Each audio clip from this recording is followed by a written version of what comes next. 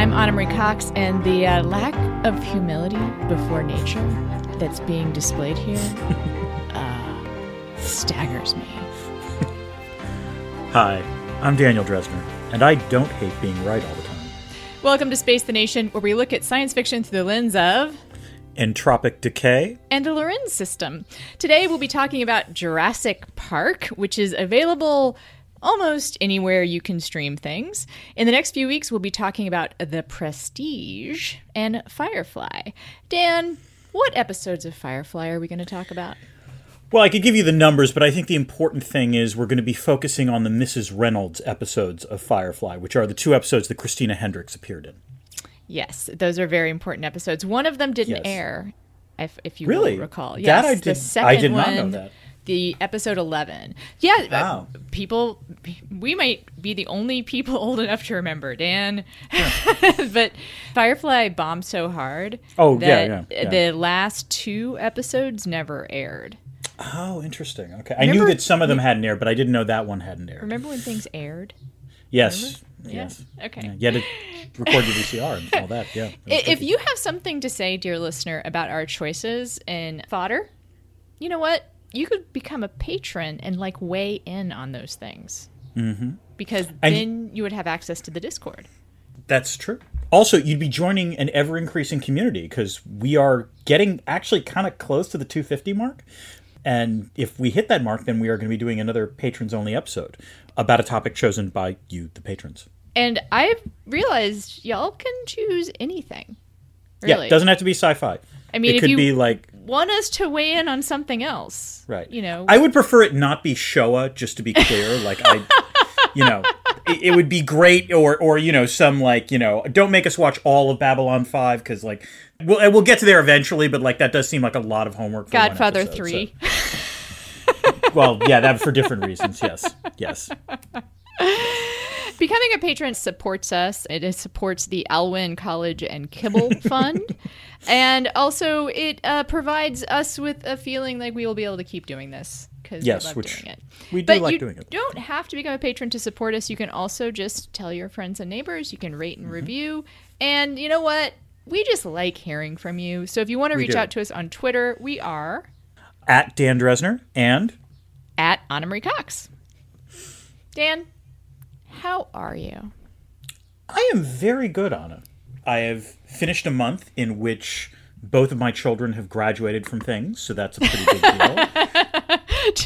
To be clear, let's say it's high school and college, right? Yes, my son graduated from college and my daughter graduated from high school. These are not minor achievements in my book.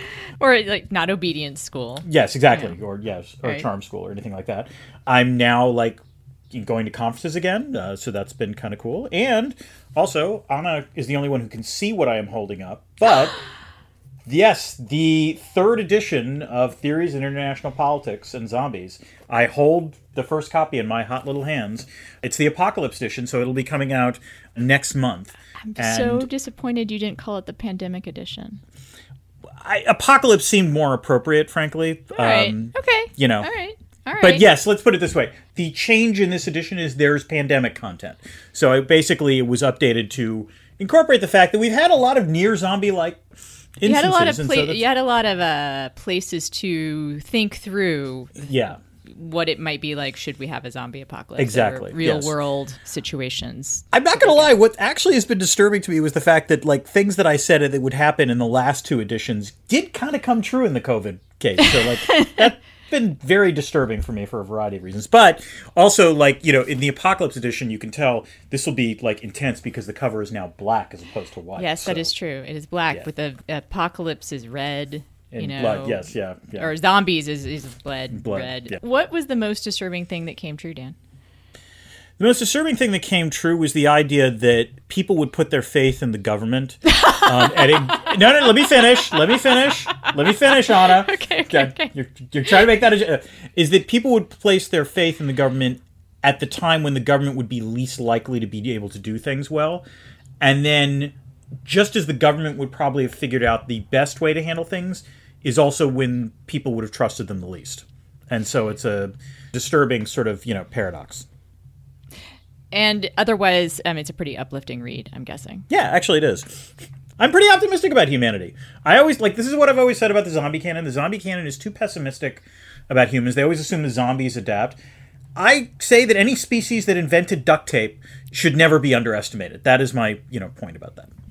All right, Dan, we should probably talk about the thing we're going to talk about. Well, hold on, but first I want to hear how you're doing. This is not a one-way exchange, Anna. All right. How are you? Well, Dan, I have a kitten now. I have a new kitten. Yes. I was showing you Say kitty, Anna. I love the way you say that. Kitty. Yes, there we go. Yes, Kitty. there we go. I have a new kitty. She is about 8 weeks old. She's very tiny and a little tornado of chaos. And she's not leaving me or the dog alone. The good thing she's so fucking cute. That is how. That's their evolutionary. That's their evolutionary adaptation. Yep. I was saying, I think I posted to Twitter that she's developed the two major cat skills, which is not being anywhere where I can find her when I want to find her, and then not going away when I need to do something else. I do wonder if there was like some little conversation inside the cat DNA that sort of said, wait, if we get cuter, we can get away with more? This is awesome. Let's take this trade-off. That's right. And she's totally intimidating Exley. Exley, at first, he's basically just been curious, There was a excitement period where I kept them pretty separate. And then he calmed down and just got very curious. Just wanted to, sniff her and stuff. But she just turned around and, went up on her tippy-toe Halloween cat pose, and he ran away. So, there you go. Going great, in other words. Okay. Now why don't we move to the thing that we're here to talk about? Yes, Jurassic Park. Why are we talking about Jurassic Park, Dan? Well, I believe the last of these films is coming out, or might even be out by the time last listeners... of them. That's what they're saying. At least to be fair, that is the marketing. It's the end of the Jurassic, right? Whatever. Yeah, I know. They'll probably revive it in a generation. But it does seem like in this one they're trying to tie together the sort of Chris Pratt, Bryce Dallas Howard characters from the recent ones, and they're bringing back the oldies, the Sam Neill and Laura Dern and Jeff Goldblum characters from the original. So sure, why not? Let's talk about it. And I am particularly interested in talking about this because there needs to be a German word for pop culture phenomena that one has avoided without intending to, because I, until this podcast, had never seen any one of these films. I am positive that that's true for something else that we've done, because I feel like I've heard that German word for pop culture phenomenon one has avoided without intending to. Maybe. Before. I was maybe Event Horizon. I hadn't seen that either, but I don't think that's quite in the same ballpark as this. As omnipresent as Jurassic Park. Well, we'll get to talking about it. Yes. Because I personally enjoyed my rewatch. I enjoyed my initial watch. I have to say, this lived up to the hype, which is not easy to do. Pretty impressive for 1993. Yeah. No, how do I put this? Watching this, I was like, God damn, man, Spielberg was really just top of his game at this one. This is even bad Spielberg is good, and this is good Spielberg. Yeah, this is Spielberg feeling it for sure. Yeah, exactly. Yeah. All right, we have to get to, before we get to the behind the scenes, before we get to the actual plot, we have a Chekhov's What's It. Yes. What is your Chekhov's What's It? So again, this is something that often appears in the first act of the film that is going to come back later. For me, it is without question the "When Dinosaurs Ruled the World" banner over the gift shop / main visitors hall, and it just. When it does reappear again, it reappears perfectly. It's a great shot. It's one of the iconic shots in the film. So, yes, well done, Spielberg. What about you, Anna? Dan, Chekhov's female reproductive system. That's what I'm going to go with here. Fair enough. Yes. That's right. There is a non-Chekhov's thing, a disappointing. We need to come up with what that is. Is it false? No, not false flag. What's the? It's a MacGuffin. No, that's actually MacGuffin is a thing. No, MacGuffin MacGuffin is an object usually. I'm trying red herring. That doesn't. It's the horror movie thing where you think something's going to be important and it isn't, and I'm trying to think what the term is. Maybe red herring. Or just fake out. It's the night vision glasses that Tim finds in the Jeep, which there's a little bit of business with them, and then never mind. Yeah, doesn't really matter. No, they don't. They do not return. In fact. All right, let us move to the story behind the story. Anna, Tell me about the film that Steven Spielberg made right before making Schindler's List.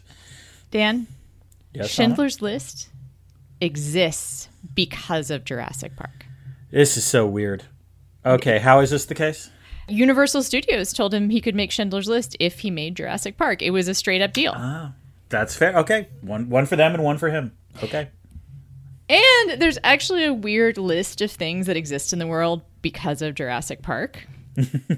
Beyond the 4 or 5 other Jurassic Right, Park behind the franchise. Yes. The creation of DTS, or Digital Theater Systems, which is a competitor to Dolby that Spielberg founded in order to have his own proprietary digital sound company, right? Yeah. The Toronto Raptors.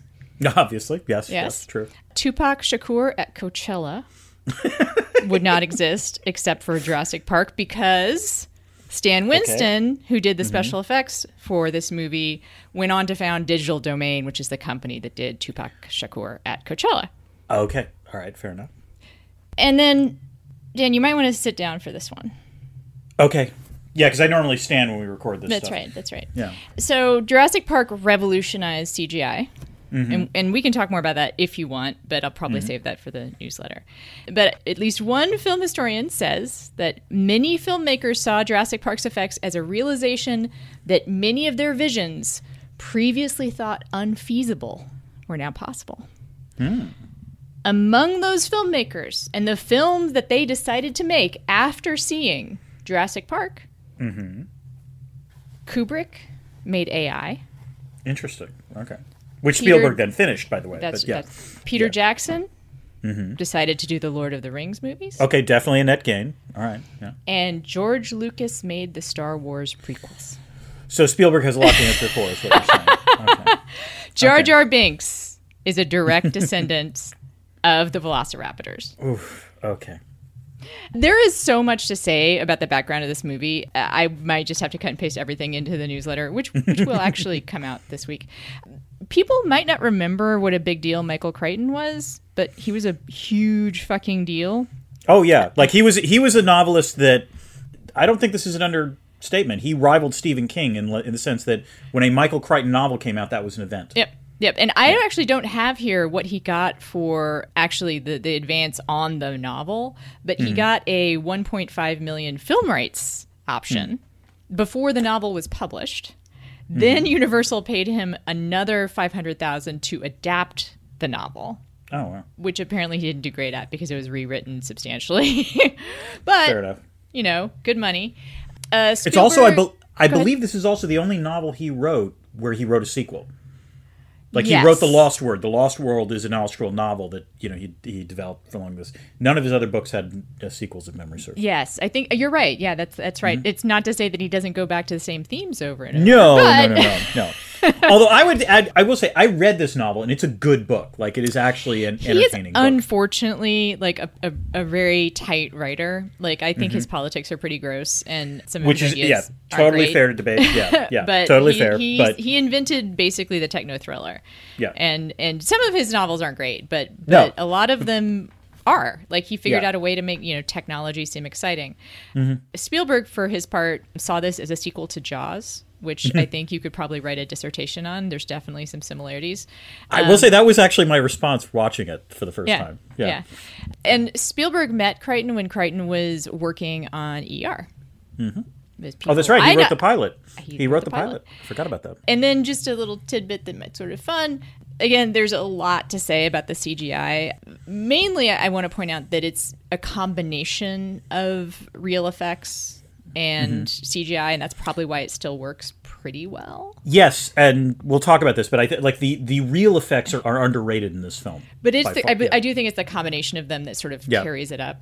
But Spielberg really wanted to do actual effects, but then he was convinced they did a mock-up of a T-Rex running, how it would be if it was CGI. And Spielberg said to the animatronic advisor, "You're out of a job." Oh. To which that guy responded, "Don't you mean extinct?" Oh, damn. If you have a comeback that quick on that, maybe you're out of a job. But you're exactly. Then you go into the movie because there's that exact exchange. Yes. There's some fun alternate casting. Alan Grant could have been Harrison Ford or William Hurt. Ooh, okay. Ian Malcolm Yeah. could have been played by Jim Carrey. Oh, God. I know, right? Yeah. Very different feel. Yeah. Very different feel. Very different energy. Yeah, yeah. Ellie Sattler might have been Robin Wright, Helen Hunt, or Gwyneth Paltrow. I could have seen all of those, actually. Laura Dern's great, but I kind of feel like Helen Hunt also. But you know what? All of them, I think Paltrow, I don't know. Paltrow would have been really young at that point. I'm not sure. Laura I could Dern have seen that. knocks it out of the park. So Yeah. that's what we'll say. Yeah. And then I Yeah. know you know I have strong feelings about child actors. Yes. How they were cast in this movie, I feel, justifies my distaste. They were cast by Screaming. So who had the most annoying scream, in other words? That is basically okay. it. Well, mission accomplished on that front. Yes, yes. And then there's much as there's a lot to say about the CGI, there's also a lot to say about the science. I will stick with two big things. The dinosaurs in the movie are not, in fact, mostly from the Jurassic period.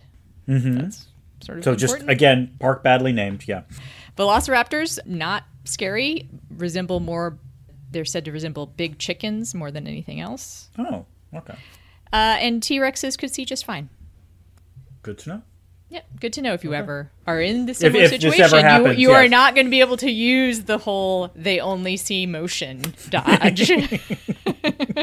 Because they're apparently very, very fine hunters. That is accurate. Okay. And they can see just fine. All right. I have, again, the reason why we have a newsletter is so I can do a brain dump and not just go on and on in this section. So I will not go on and on in this section. Let's get to the plot. All right, let's start with Act 1. It's all about ethics and grant getting. Don't you hate it when one of your theme park employees is eaten by one of your main attractions? I know plutocrat John Hammond does. He's trying to open up a new dinosaur theme park in Costa Rica, but his fellow investors are twitchy about safety. So Hammond agrees to corporate shill lawyer Donald Gennaro's insistence on an expert panel to conduct a review. Gennaro invites sexy mathematician, yeah, I said it, Ian Malcolm. Anna, thoughts about this? It's a very sexy mathematician, and it's true. I mean, let's see. Beautiful Mind. We got Russell Crowe. That's a sexy mathematician. Yeah, that's a good sexy mathematician. And Jennifer Connelly, also a sexy mathematician. In that film, indeed. but yeah. As you know, my father is a mathematician, and I would presume that at some point people found him sexy. I would hope, yeah. As my mother. Yeah, at least. Case in point. Okay. But yeah, Jeff Goldblum is so good in this. He's just... He's kind of just being Jeff Goldblum, but... I don't think he is, actually. Like, this is actually a different Jeff Goldblum performance from, let's say, what you see in Independence Day or The Fly, or, like, his other sci-fi stuff. You know what? You're right. This is not just Jeff Goldblum being Jeff Goldblum, because there is a smarminess to him. Yeah, sleaziness was actually the word I was going to use. Like, he's... I hate to say this, he plays a really good superstar academic. That's the way I would put it. Like, I've seen this type, and Goldblum nails it. And you know, yeah. And I have too, and they are usually not as sexy as they think they are. In that fact, might be why this works. 'Cause Goldblum actually is 99% of the time, they're not as sexy as they think they are. Oh my God. I worked at the Chronicle of Higher Education for a while. I don't know if you know that. And I am picturing, I have in my head the image of this guy at the AHA wearing a leather jacket. Oh no! Hitting on grad students. It was awesome. Oh God! Oh, ooh. He was a piece, and I think I remember his name, but I won't say it. The only problem here is that Jeff Goldblum is actually sexy. Yes, so it works on sort of undercuts it a little bit because you're like, well, he's sleazy, but yeah, and also he winds up being right all the time. Which that's helps. right. Anyway, Hammond invites hot sci-fi couple paleontologist Alan Grant and paleobotanist Ellie Sattler. They agree to go after Hammond agrees to fund their Montana dig for 3 more years. Meanwhile, Dennis Nedry, the chief computer guy at Jurassic Park, takes a bribe in return for planning to steal embryos and delivering them to one of Hammond's competitors. He's apparently disgruntled because he thinks Hammond isn't paying him enough. Everyone arrives on the island of Isla Nublar and realizes that Hammond's team has successfully cloned dinosaurs, drawing from blood ingested by mosquitoes and fossilized in amber, and then using amphibian DNA to fill in any gaps. They even see a velociraptor hatch from an egg. Hammond and his team brag about all the precautions they've taken to make sure the dinos don't escape, security measures, breeding only females, but none of the scientists are convinced about this, which leads to, among other things, Malcolm's epic speech about life finding a way. Joined by Hammond's grandchildren, Lex and Tim, the most annoying children in a 90s movie, they then embark on a tour of the park. Anna, I know this isn't the most important part of the story, but I'm pretty sure Hammond's grant was pay for play, and that seems pretty unethical. And I want to be clear, not for Hammond to offer it. I mean, it's a little unethical. It's unethical for Alan Grant and Ellie Sattler to accept it. and to also show no qualms about it whatsoever. It's No, they're like, overjoyed. You'll pay Yes. us? Yes. Great, we'll do it. Yep. What I want to say about this opening set is that I had forgotten that the entire plot takes off because of an insurance issue. That's actually it, right? Like, they do convene this panel to look at the safety, but what the corporate lawyer says, I don't know why. By the way, he shows up at the Amber mine. Like, that made no sense. No reason at all for him. No to be logic there. at all for why he's there. But that he didn't make just any rattles sense. off something about how they need to get insurance. And I'm, again, someone as a mathematician in the insurance industry, and I'm like, you know what? I don't think you could. I feel like. I was going to say, if you're Hammond, I'm going to say maybe you need to self-insure on this one because, that seems a little more exotic. I think you just need a lot of, you need to sign some things away if you go, basically. Some sort of NDA, some sort of NDA and, just release of liability and then self-insure. I also think that Grant's reaction, or Sam Neill's reaction, to seeing the dinosaurs for the first time is so good. Yeah. I was thinking about it because I was listening to some other movie podcast, and I can't remember what movie they were talking about. But it had to do something set in the future, some incredible thing happening. And it's generally, I think, a problem in genre movies that most characters don't react to the fantastical in a way like real people would. Like, if you suddenly were set down in the 1880s in time travel, you would be like, holy fuck. Right, you should be freaking out. Like, that is the normal. Most humans would react that way. Yes. And his reaction is the combination, of course, the joy of it because he's a dinosaur guy, but also the astonishment. Right. And it may seem like I'm picking out a small thing, but I think it's one of the things that makes it a great movie. I mean, I would go further than that. It's one of the ways in which, we can talk about this film as really the one in which CGI effects really start to take off. But CGI effects only work if the human actors react to them in a way to sell them as well. So, like, one of the things I like about this film is there really is a mix of sort of high-tech special effects, but also just quality acting and quality effects as well, real effects. So, again, props to Spielberg. Yeah, and Sam Neill just sets it on the right tone with that reaction. Yeah, exactly. And the acting is so good it overcomes the children. That's high praise for you, Anna. All right, let's move on to Act 2. Newman! So Alan, Ellie, Ian, the lawyer, and the grandkids go on the automated tour, but it's underwhelming. No sign of the T-Rex or other dinosaurs, and the group encounters a sick Triceratops. Furthermore, Alan can't stand kids, which is a total buzzkill for Ellie, who clearly very much wants to have kids. Meanwhile, a tropical storm is also about to hit the island. Most of the park employees evacuate for the mainland on a boat. The visitors return to their electric tour vehicles, except for Sattler, who stays behind with the park's veterinarian to study the Triceratops. Nedry, to steal the embryos, runs a program that deactivates a lot of the park's security and some of its power. This strands the tour just outside the T-Rex paddock. That's super inconvenient since the electric fences are deactivated, allowing the Tyrannosaurus to escape and attack the group in a scene that really I could describe, but that doesn't do it justice. It's just really goddamn amazing and incredibly well done. After the T-Rex overturns one of the tour vehicles, it injures Malcolm and devours Gennaro, the lawyer, who had abandoned the kids in favor of the restroom. Separated, Grant, Lex, and Tim escape down an embankment. Nedry steals the embryos, but on his way to the docks, crashes his Jeep and is killed by a Dilophosaurus. Anna, I think one of Spielberg's best tricks when he's making a creature feature is to take his time before he lets you see the big bad in full view. That happened in Jaws, and in some ways that was sort of he was forced by circumstances to do that because the shark that he was using didn't work terribly well. Everything works very well here, but I think he properly internalized that lesson. And as a result, the payoff with the T-Rex packs a much bigger wallop as a result.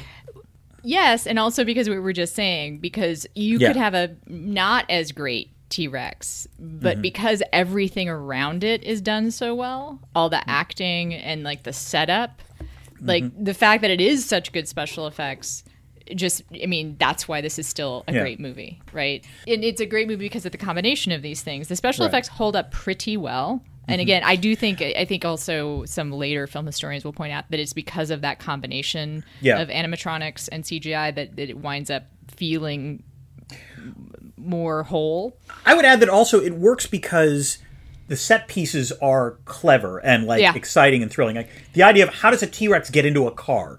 It's just, we hadn't seen that before, and it's really an interesting thing to see, and it's terrifying. And it's interesting to watch it now because it does all hold up really, really well, even though some of it almost feels cliche by now, but this is where it became cliche. Yeah, exactly. Right? I was going to say, that's like watching The Godfather and seeing all these lines that you had heard before and realizing, oh, this is where it came from. Yeah. I also want to say this something only that I don't think I would have noticed, 30 years ago, but the thing where they escape down the embankment, the Jeep gets stuck in a tree, and it's essentially a car chase down a tree. Right.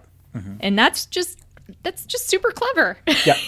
It's just you'd think there's only so many ways to do different kinds of action. And being as old as I am, I do feel like sometimes action movies have lost some of their appeal for me because it does feel like there's not a whole lot of new things under the sun.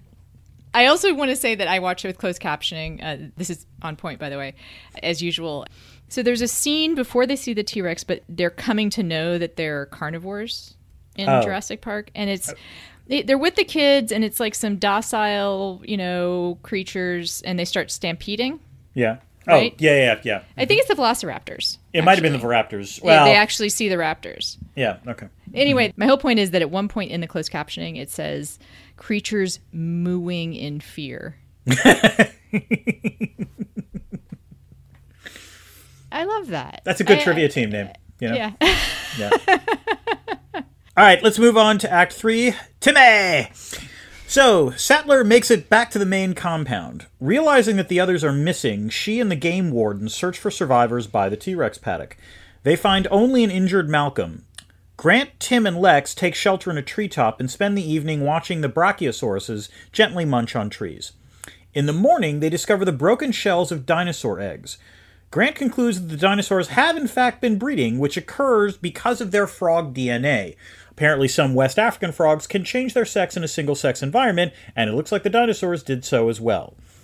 Unable to decipher Nedry's code to reactivate the security system, Hammond and Chief Engineer Ray Arnold, shout out to Samuel L. Jackson, decide to reboot the park system. It unfreezes the computer, but the power doesn't come back on. They'll need to go to the maintenance bunker to reset the circuit breakers.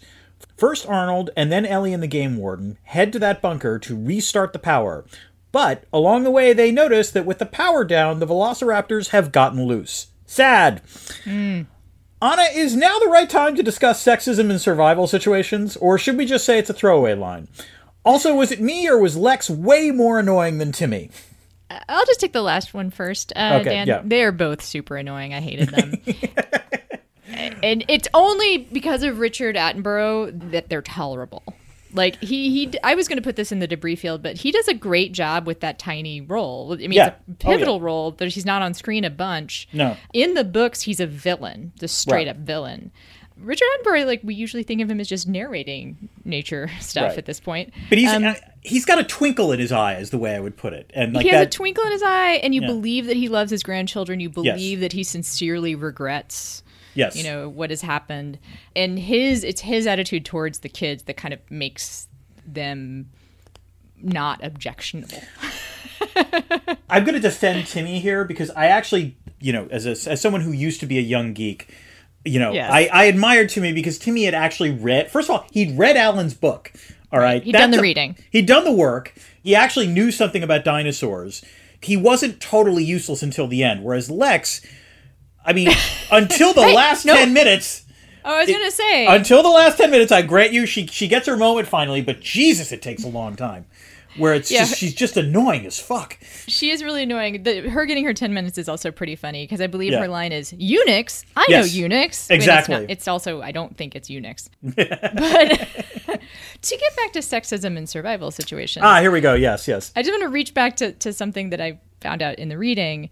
And I will plead that this was my assumption as well, and you sort of alluded to it, which is this idea that some amphibians can change their sex in a single-sex environment. Mm-hmm.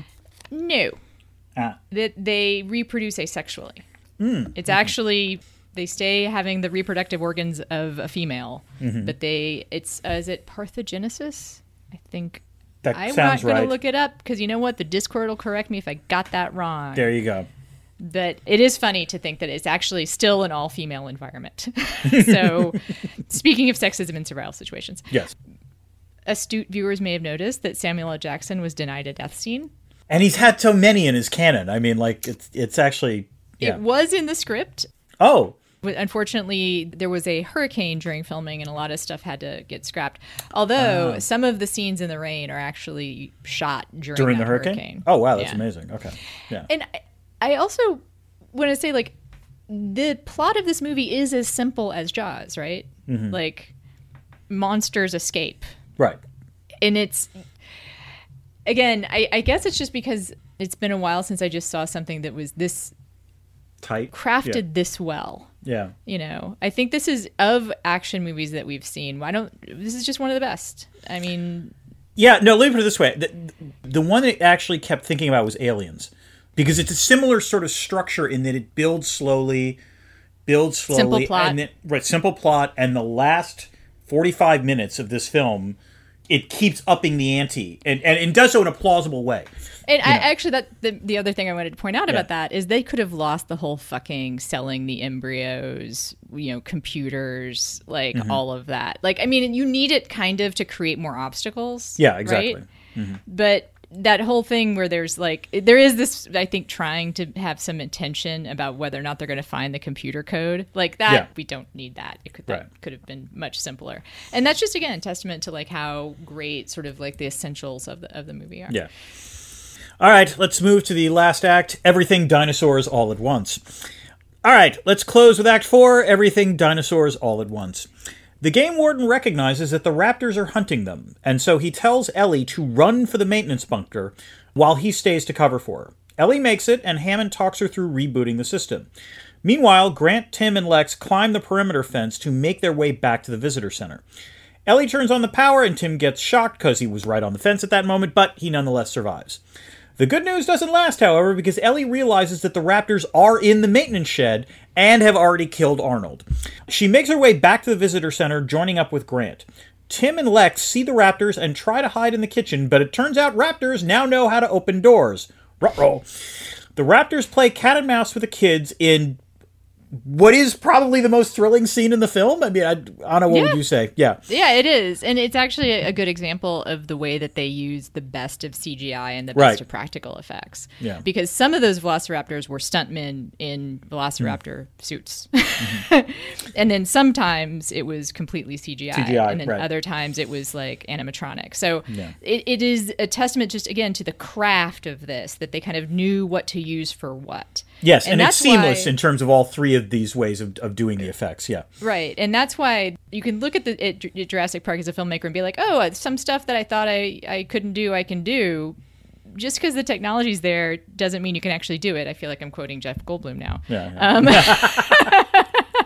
Why couldn't Jeff Goldblum have given that lecture to filmmakers as a result of this film? That's fair. You know what I mean? They say they look at CGI, that this like seamless blend of special effects, and think like, oh wow, look, I can do all these cool things, and that's why even though all of this technology is available, not every movie with CGI is now perfect. I have to say, this is one of those things where it's like, yeah, this is why Spielberg is a better filmmaker than Lucas, because Lucas responds to this by creating all these like prequels with nothing but CGI. Literally Jar Jar Binks. Yeah, exactly. Yeah.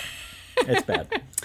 All right, so fleeing the raptors, the group reaches the control room, and Lex finally proves herself to be useful, using the computer to restore the park's power. They call Hammond, who calls the mainland for help. As they try to escape the visitor center, they are surrounded by raptors, and it looks like the jig is up, but they manage to escape when the Tyrannosaurus appears and gnaws on the raptors. Hammond arrives in a Jeep with Malcolm, and the group boards a helicopter to leave the island.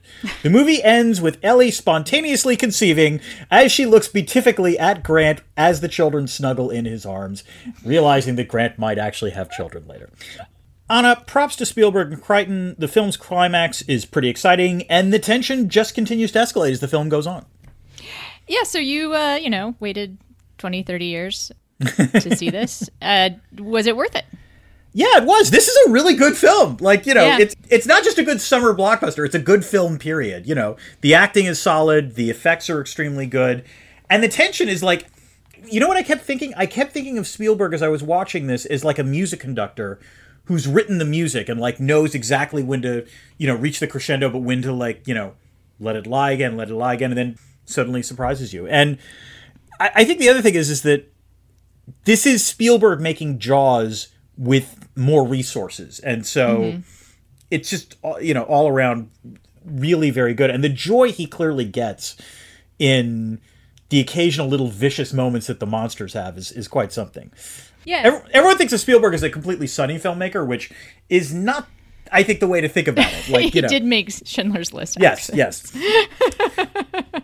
There's a certain gleeful fun that he has with this that is fascinating to me. Oh, and fun with the villains. That's Yes, what you mean. exactly. Yeah, they think of him as being, optimist on the side of the good guys and whatnot. Right. But you're right. Like, one of the reasons why this film works is that it has great villains. Yeah, exactly. And I will say that my memory of the novel is that there's more human villains. Yes, really. that's correct. And what's great and impressive about Jurassic Park the movie is that there aren't really human villains. I mean, even Nedry, he sort of, I guess, right? Right. But he's not the threat. No, he's not. The monsters are the real threat in this film. The monsters are the threat. The one thing I missed from the novel, which I don't know if it could have, I mean, it's in the film in a little bit, but not quite as much, is that Crichton's novel is a lot of it is about chaos theory. It's about the idea that you think you can control. Did you miss having more chaos theory? Yeah, I of course, yes, I did, Anna. Okay, I'm not going to apologize for that. But look this way: in the novel, what Crichton is able to do is things fall apart, but then they seem to get restored, and then they really fall apart. And so, like that middle part where like it looks like you think it's going to go a different way, that's not in this film, and that's fine because this film is something different and. I don't think it would have worked as well in the film, but it was in the book, and I thought it was an effective part of it. Yeah, I think. Well, I think Crichton himself said that the movie is like 20% of the content that was in the book. Yeah, that's correct. And one of the things that makes it a great movie is it's fucking tight, and it is like Alien. I mean, I would say there's some. If I had to watch it again with thinking this way, I could probably pick out some scenes that didn't need to be there, unlike Alien, which is a perfect film. That's correct. But not many. No, and this is under 2 hours. It's like, yeah, it could have been a little leaner, but it's not. There's very little flab. It's efficient, man. Yeah. Like, and that is, I mean, I feel like we're going on about this, but because of this show and because of fucking pandemic, I've watched so many movies in the past couple of years, right? Yeah. And I have a weakness for big dumb movies, but I feel like it's been a while since I've been reminded of like what a truly great. What does a big smart movie look like? Big smart movie that is a truly classic film. Yeah. Yeah. And it was interesting to watch this knowing everything that's going to happen and still be able to be transported and feel the tension. Yeah. And I will say, as someone who didn't know the plot, I mean, I kind of knew roughly what happened, but like, I was legit surprised as I'm watching this, like, oh my God, oh wow, she's taking it up a notch, like every time. Like it was the first time viewer, there's a reason why people came back to watch this film, is what I'm saying. Well, Dan, now that we've finished perhaps fan personing over the film, I do have a question. Okay, what is it? Is there IR in this movie? Anna, I might suffer from a deplorable excess of personality, but that does not mean I can't see that there is IR in this film. So the film leans heavily on chaos theory, as we said, to explain how complex nonlinear systems break down. As I said, the book does an even better job of this, by the way, but this is discussed in the film. In fact, I think at one point, doesn't Ian Malcolm claim he's not a mathematician, he's a chaotician or something like that? Yeah. Which no one would ever say, just to be clear, but whatever. Yeah. But it is safe to say that what Hammond and his team failed to do was to honestly comprehend the complexity of what they were attempting. And all it took was one minor perturbation, in this case, Nedry's attempted theft, and all of the systems started breaking down one by one. And, there's a lot of work on sort of how complex systems often break down. The classic work in this is Charles Perrow's Normal Accidents, which was a study of why 3 Mile Island failed, but then also why that phenomenon recurs throughout complex systems. And it would have been nice if Hammond had read that book, is all I'm saying. The idea that Hammond and his team couldn't control this also jibes with one of the classic cognitive failings of powerful people, the illusion of control. So it's this notion that, particularly if you are like Elon Musk levels of rich, you assume that you pretty much know how the universe is going to work and that you'll be able to deal with whatever comes your way. Be able to go to Mars and establish a colony, and what could go wrong? Yeah. And as Malcolm yells at one point, and again, good Jeff Goldblum acting. Jeff Goldblum is mostly, as we said, sort of a little sleazy in this film, but he does well in the righteous indignation side as well. And he yells at one point, "You never had control. That's the illusion." And he's right, because Hammond really, up until that moment, does think that he has control or could have control again. And Malcolm is correct to point that out. And I will say that an adjunct to the idea of chaos theory, at least in international relations, is the notion of entropy. The idea that whatever order exists in world politics is, slowly breaking down, much like entropy in the physical laws of the universe. And certainly over the last couple of years, that does seem to be worth contemplating. An excellent book about that is Randy Schweller's Maxwell's Demon, which came out about 10 years ago and talks about this. So, chaos theory is one of those things that, intellectually it was kind of faddish in the late 80s, but, IR scholars have started looking at it a little more seriously in terms of what are the lessons of chaos theory for dealing with complex human systems. And it turns out they kind of end like Jurassic Park a little bit. People being eaten? People dying, let's put it that way. Yeah. So, Anna, I now have a question for you. Yes, Dan. Is there a critique of capitalism in this film? Dan, the market will find a way. Finally, you and the libertarians agree. Well, yes, in some ways. Although it does appear like there's a critique of capitalism in some ways, right? And Malcolm's speech. And I'm tempted to read the whole thing, but of course I can't Jeff Goldblum it, so I will not. But he does seem to be critical of Hammond trying to profit off of these advances and not earning these advances. Yeah, that was the one false note I actually thought I would have pushed back. That was the one thing that I was not persuaded by. The whole point of the commercialization of science is that you're building on the shoulders of others. I tend to agree, but I'm just saying, it's there in the movie. It's pretty in your face. He says, you patented and packaged it and slapped it on a plastic lunchbox, and now you're selling it. You want to sell it, And also there is a few visual jokes in the movie that are not subtle, but they are good. One of them is the dinosaur banner, dinosaurs rule the earth, falling onto the T-Rex. Another one is when the genetic code is projected onto one of the raptors, I believe. And then another one juxtaposes the dinosaurs rampaging inside the hull with the merch in the gift shop. Which I believe we are supposed to see as ironic. Right, except, of course, that is the exact merch that you can buy. That's weird. If you think about it. But let me ask you. Let me put it to you this way, though, Anna. If you knew there was a T-shirt that had Lumen Enterprises on it from Severance, would you buy it? Honestly, no. Okay, all right. But not. Well, actually, my answer, I feel pretty good about my answer because I have just tried to stop buying shit that proclaims my fandom. Okay, that's fair. Because I've come to realize, especially in pandemic times, I don't need to show anybody I'm a fan of something. It's hard. I could just change my Twitter avatar if I really want to, right? Okay, that's the most efficient way to do it. True. And that I only have so many T-shirts to wear. But I agree. There have been times in my life when I've bought merch that advertises some fictional company. I just think this is funny though, that they have this scene in the movie where they're trying to say, try to make money. Now you're dead. Yep. And yet they sell it. Yeah. And also Crichton himself is not known for his progressive views. No, he most certainly is not. No. I didn't look around for his words on this, but I did find some libertarian think tank an essay called "The Original Jurassic Park and the Hubris of Central Planning," which is which tries to see the movie as a metaphor for what happens if you try to centrally plan an economy. I don't say, Dan. No, doesn't work.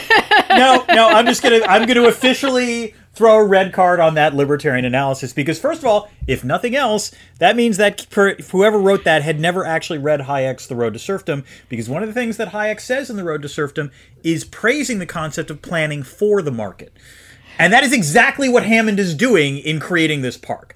That is the literal embodiment of what Hayek is talking about. So this is all a private sector thing that goes terribly wrong. No, that doesn't work. I agree. Because also, if you think about it, what he's saying actually is that the market, if it's not controlled, will kill people. Yeah. Yeah. Also, let's be honest about this. There's a reason why Hammond is setting this up in Costa Rica and nowhere in the United States, okay? It's what we call, regulatory arbitrage. Like, he was clearly doing this in a place where he knew he wasn't going to get terribly regulated to do it. Yeah, I mean, I have quotes from this here, and it really, I'll link to it. They try so hard on this. But again, I feel like one of the central points here is that in this metaphor, the death and destruction happens because the so-called market is not sufficiently controlled. Yeah. Yeah. I also wonder what this free market person, what he thinks Hammond should have done. Yeah. Now, there is a funny critique about this it's just right there on the surface that actually just reading this essay you get, which is that, of course, the dinosaurs are capitalism. Right? Yeah, okay. They do rampage. But it is weird to say that and then say the lesson of this movie is not to try and control it. Yeah, that's correct. Capitalism, rapacious, unforgiving, mercenary, and rich people wind up escaping the worst of it. That is the true lesson of this movie. Mm-hmm. But I also want to point out that the real free market take on Jurassic Park would be that nothing went wrong. It's the law of the jungle. Actually, to be fair, the problem wasn't trying to control the dinosaurs. It was not controlling them well. Progress is iterative. It's a good thing they did this in previews. I was going to say, you would argue that the true capitalist take is the system worked because they tried to open the park. They actually brought the regulators in. Turns out not a great idea. So guess what? They're going to keep it closed because no way they'll make a sequel to any of these films. So, the story ends right here, right, Anna? I mean, yeah. Well, actually, so again, from the real free market case, nothing went wrong because also the real free market take anticipates a sequel not just because of IP, right? But because that's just the way the market should work. Yeah, you have a really great idea, tried it, didn't work. Mm-hmm. Let's just try it again. See if it works that next time. Yeah. That is what Elon Musk will do when his first Mars colony fails. There we go. Yes. Oof. Oh, yeah. Oh! Oh my gosh, it's T-Rex! We're in the debris field. Yep. This is where we talk about the things that we didn't already talk about. Dan, what do you have? A couple things. First of all, again, I loved the Disney spoofing in the Disney-fied Dr. DNA. That was just freaking genius and really did seem like if there was a park like this, that is exactly how they would have that thing. So that was good. A little plot nitpick, I guess that tropical storm cleared up real fast because tropical storm's about to hit the island. There's a couple scenes where it's raining and then suddenly the next morning it's, perfectly calm and peaceful. So that was good. I'm going to call bullshit on Ian Malcolm for one thing, because yeah, I'm sorry, I am. There is that one weird scene where Ian is seriously putting the moves on Ellie, right, in front of Alan, and then later asks if he and Ellie are together, and Alan confirms that, and I'm like, come on, man, Ian is too smart of a guy and too much of a player not to know well in advance that Ellie and Alan are a team. So I wasn't a fan of that. And then one last thing, and this is the true academic in me. There is this one moment in where Timmy's talking to Alan Grant and says that, I read the other guy's book, which was way fatter than yours. And my response was, oh, you know what that means? That means Grant was the better and more concise writer, Anna. Okay? thickness does not necessarily mean, like, longer does not necessarily mean better. I'm sorry, at least in terms of books. So, Team Grant. We should keep little Molly's screams in there, because she does sound like a baby dinosaur. Fair enough. Doesn't she? She does. Doesn't she? Yeah. Anyway.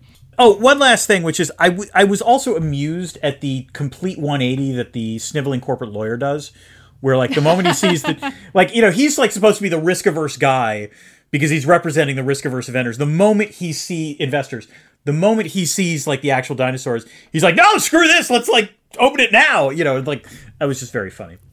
I do like he says, like, we can charge anything we want. Oh, see, so that is my baby dinosaur. Oh. Right there. Oh. Molly, you are just a really ingenious piece of engineering. Molly agrees, clearly. Yes. All right. So there is one scene where Ellie is in the self-driving Jeep, which, of course, wow, self-driving car. Yeah. And she goes, it's an interactive CD-ROM. Which I like. Yes. And then there is something that's a little bit of a running joke, and Attenborough sells it, which is, I spared no expense. He says that a few times. Right, yeah. And the last time he says it is when they're having the melting ice cream and the dinosaurs are loose. Yes. Yeah. And she's like, oh, this is really good. And he goes, spared no expense. And that is nice. That's nice. Yeah. I mentioned the visual jokes. I feel like there's some lines that I wrote down and just had question marks after them. Mm-hmm. And one of them is when Ellie and Attenborough or Hammond are sitting and she's trying to explain to him sort of a version of what Malcolm had said, right? Like, this is all going wrong. Right. And she says, you can't think through this. You have to feel it. Which... That's not a good science line, just to be clear. No. That sounds like Obi-Wan talking to Luke. That's not... that. Like, you know, if you had told me that was a line from Star Wars, I would have believed you. Yeah. And then another line is, creation is an act of will. And my reaction to that is like, well, yes. Mm-hmm. Yes, that is. Okay. I mean, I feel like this script could have used just like one more pass. Right. Just like one light edit. Yes. You know? Yes, that's fair. We didn't get a chance to shout out Samuel L. Jackson as much as he should be. It's a very, very small role, and he doesn't get the death scene that was written for him. But he's good. I like that he smokes constantly. That's like a fun kind of... This might have been the peak of, like, I mean, in the early 90s, I think there was a statute in Hollywood that Samuel L. Jackson had to appear in one out of every 3 films in a supporting role. And, like, this is one of the sort of peak supporting roles that he does. And again, you're right. It's not a huge role, but he's great in it. And he actually might have the, you know, like, I think him saying hold on to your butts is one of, like, the memes that has lived on past the movie. Which, by the way, I did want to say, like, one of the things that surprises me about this film is that for a film that is as good as it is, it actually surprises me somewhat that there's not... I don't know how large its pop culture footprint is. Like, it innovated in a lot of ways, but... you know, it hasn't been copied really all that much, and that I do... Except by itself. Yeah, except for parthenogenesis. Right, exactly. Except for the self-reproduction. Right. But I think it's very memeable, right? Yeah. Like, that is a way that it's impacted pop culture. That's true. And there have been, like, direct-to-video knockoffs of it, but I think what I hear you saying, or the thing that I'm kind of getting out of it, is that why aren't there more great thrillers like this? Yeah. Like this movie, again, like, people got the wrong lessons from it, George Lucas specifically, but this movie shows you can do this, right? Like, you can take a simple plot and you don't need a ton of special effects. I mean, it does have special effects, but one of the articles I read said actually the combined CGI is like 15 minutes total, I think. Yeah. All right. Well, I'm really glad we did this. Yes, as am I. I'm also excited for The Prestige because I don't think I've seen that since it came out. And I remember really liking it. And I know it made it into our Venn diagram of what we like to cover by the skin of its teeth. You just wanted to do Christopher Nolan. We haven't done a Christopher Nolan, so it seemed appropriate. Yeah. That's not what you were thinking, I'm sure. Yes. Let me put it this way. You're going to have to explain the why when we talk about The Prestige. But I'm also looking forward to doing Firefly. That'll be, you know, we've been talking about that for a while as well. well. So this will both be fun. If you are not already a patron, please consider becoming one. It's probably pretty easy to figure out how to do that. It's patreon.com/spacethenation. We also do have a newsletter that is mostly weekly, and you can get that at tinyletter.com/spacethenation. Rate and review. Come on the Discord. It's great. We have a wonderful community. We do. And until next time, keep this channel open for more.